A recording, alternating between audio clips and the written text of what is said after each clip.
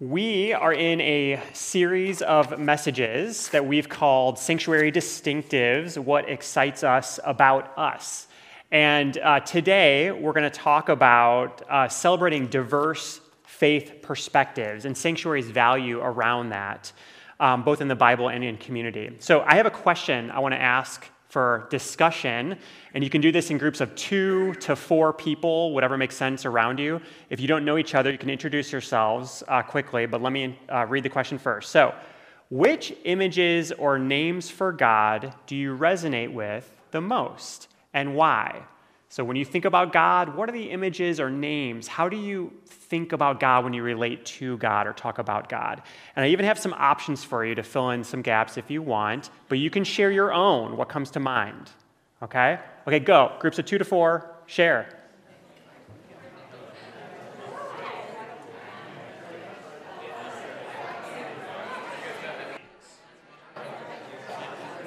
Okay, let's come back together.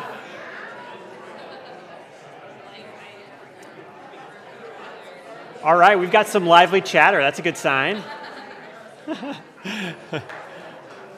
So this short exercise reveals something about us. It reveals how deeply personal and unique each one of us is in our faith perspectives in our relationship with God. Now, I'm sure there were some overlapping ideas and concepts, okay, because many of us share traditions and backgrounds.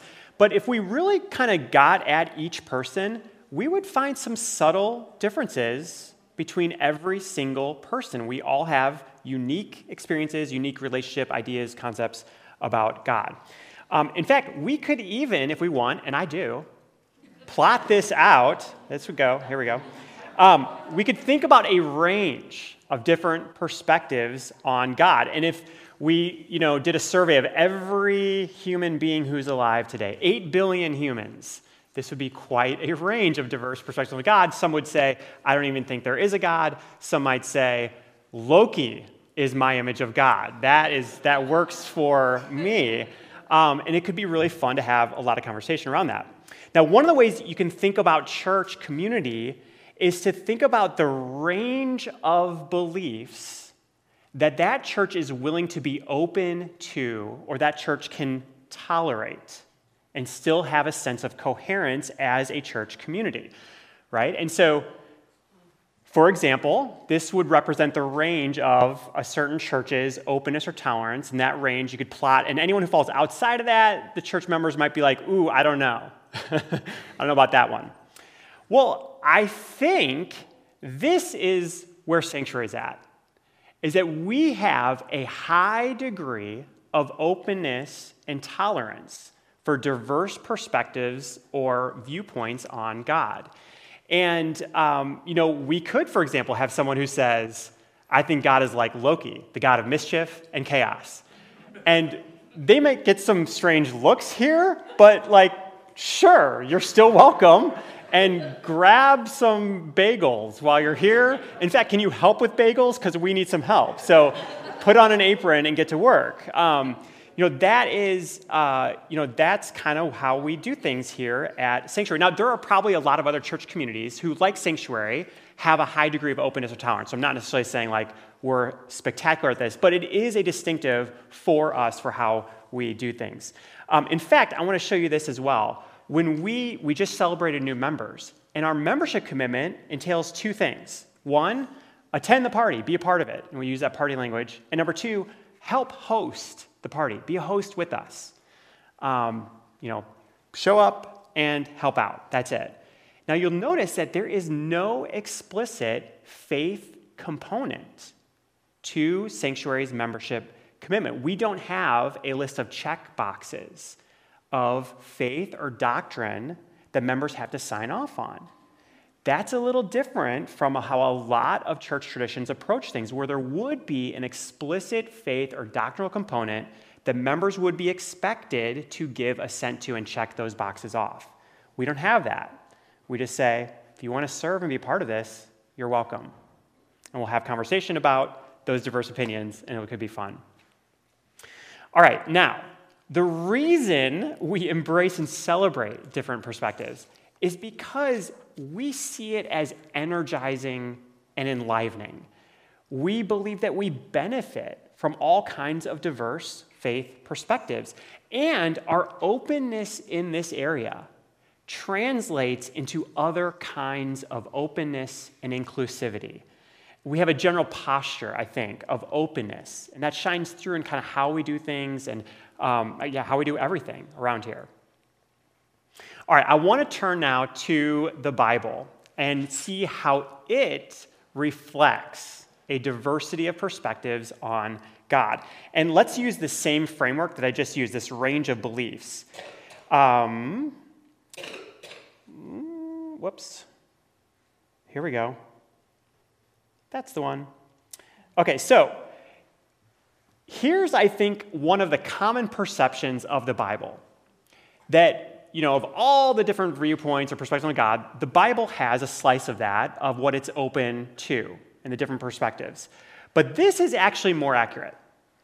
That the Bible itself contains a very wide diversity of viewpoints on God. Sometimes they complement one another, and sometimes they are outright contradictory.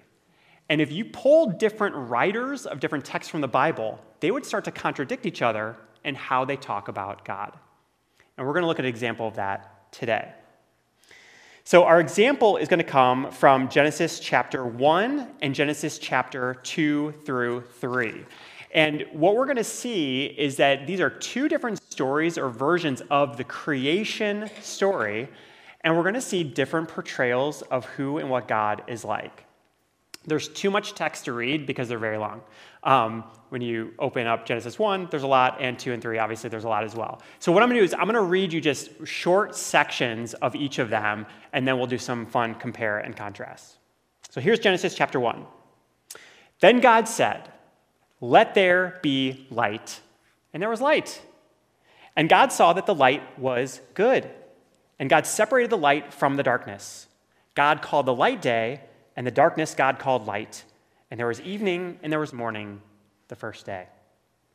Then God said, we're going to skip a day, "Let the earth put forth vegetation, plants yielding seed and fruit trees of every kind on earth that bear fruit with the seed in it." And it was so. And God saw that it was good. And there was evening and there was morning the third day. So that's Genesis 1. And it continues from there, goes through 6 days. God speaks, and it is, and it's good. The 5th day, the 6th day. On the 7th day, God rests from creation. Now here's Genesis chapter 2, and listen for how different this is in style and in substance.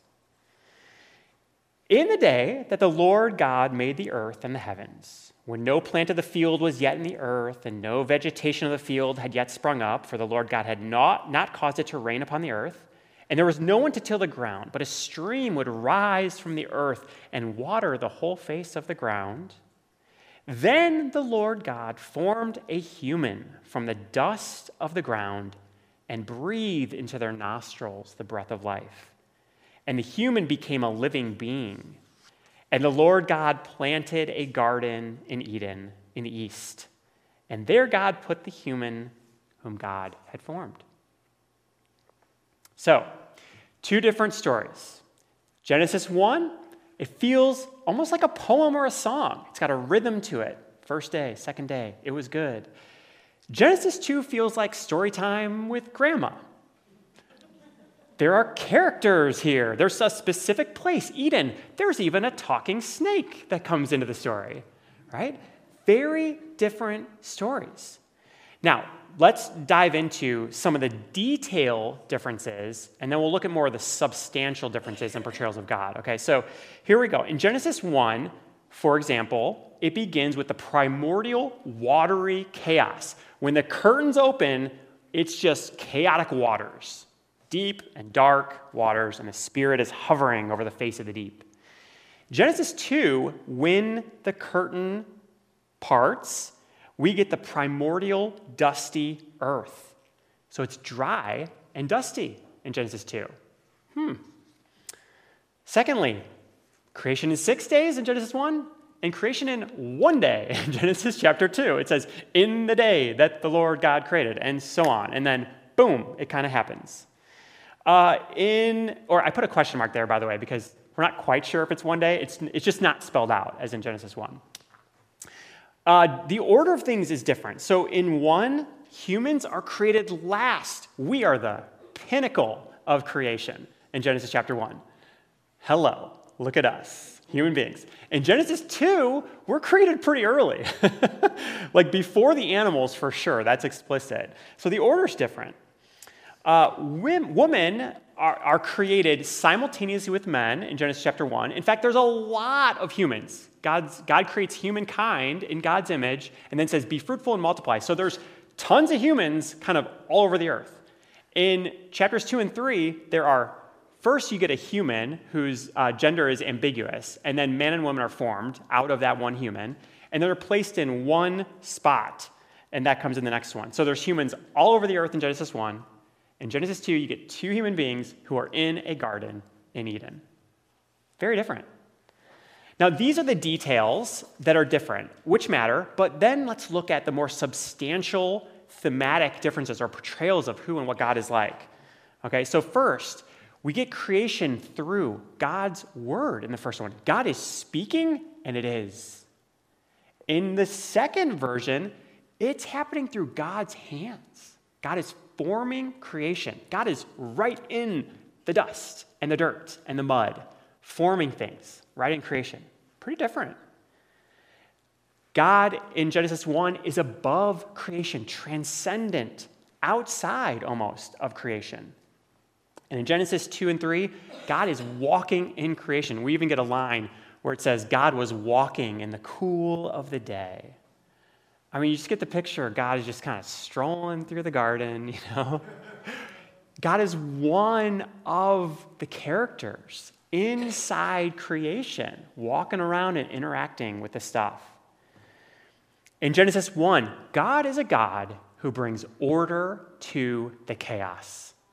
Every step of the way, God is meticulously ordering to bring about a place that is secure and safe and good for human thriving. In Genesis 2, God appears kind of just comfortable with the chaos. Right in the mud, right in the garden, there, present to it. And finally, in Genesis 1, the images are that God is sovereign, a provider, providential over creation, outside, transcendent over creation. And Genesis 2 and 3, God is in relationship. God is in conversation with the humans. God even asks questions. Where are you? Who told you that? Where's your brother? God asks. Cain. That did not go well. So you get a very, very much more relational God who's right there interacting within creation against that first portrayal where God seems outside, phenomenal cosmic power. Is that from Aladdin? I think I just quoted Aladdin, right. My bad. Okay, if you were to get... That's awesome. If you were to get the authors of Genesis 1 and 2 and 3, if you were to get them in the same room and you ask them, what is God like? They would disagree with each other.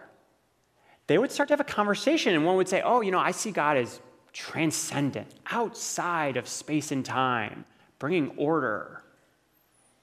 And the other one would be like, I see God like right here with us, just like in the mud, forming stuff, talking to us. Good friend, And on from there.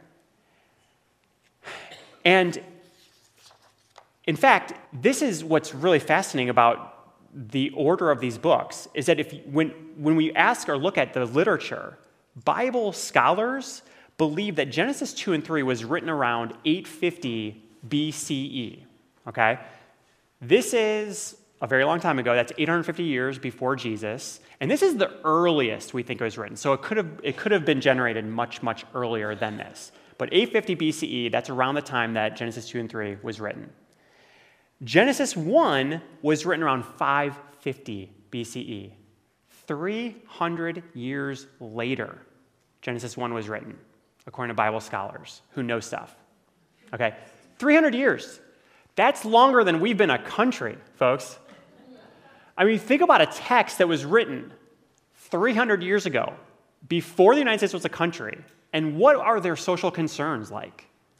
What is their worldview like? What is their map of the world like? Radically different from our own today. So it makes sense that the stories that were generated from within those communities and times and places would be radically different. Some even think that the writers of Genesis 1 read Genesis 2 and 3, and they're like, ooh, this doesn't quite resonate with how I might consider God. And they had a different creation narrative in mind, and that's the story that was popular and that was told in that community. And they wrote it down and they shared it. Here's the fun part.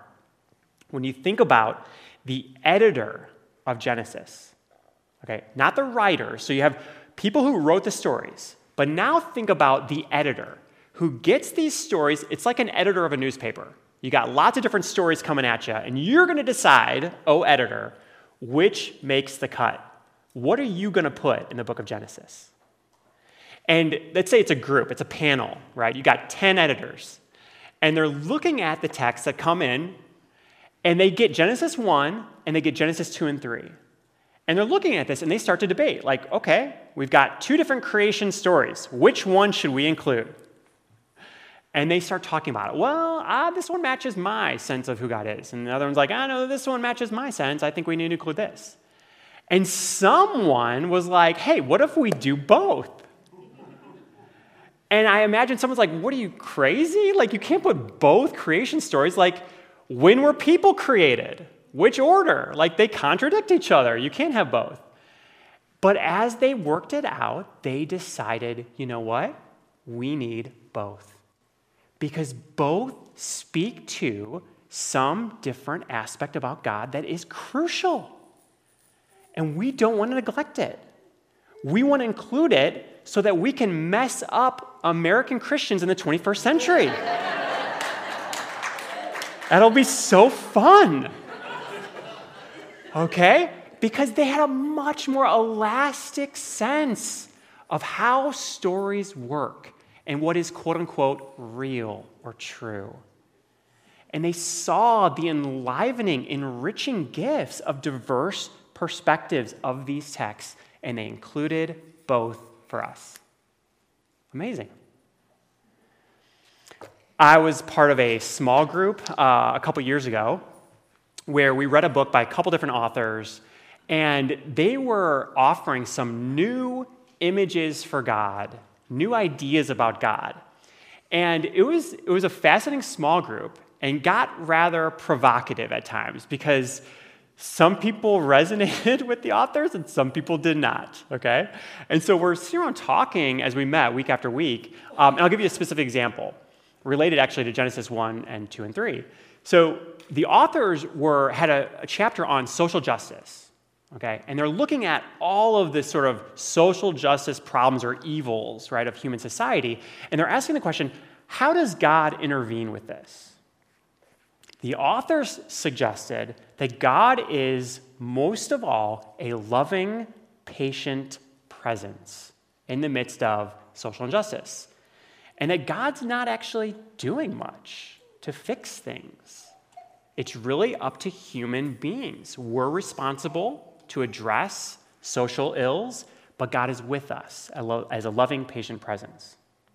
Okay, so we read this, we come together, and some people in the group were like, yeah, that really resonates. Like, that's how I see God. I see God as a loving presence, and I'm not so sure God's intervening to fix stuff on like a big global scale. Other folks in the group were like, whoa, no. I see God as definitely active in human history, bringing about good things. And the only reason it's as good as it is, as bad as it is, is because God is actively at work. And it might be even worse if God weren't. And we can see story after story in the Bible, in fact, where God is intervening to bring about good things in the world. So that's more true. So you can hear the difference, right?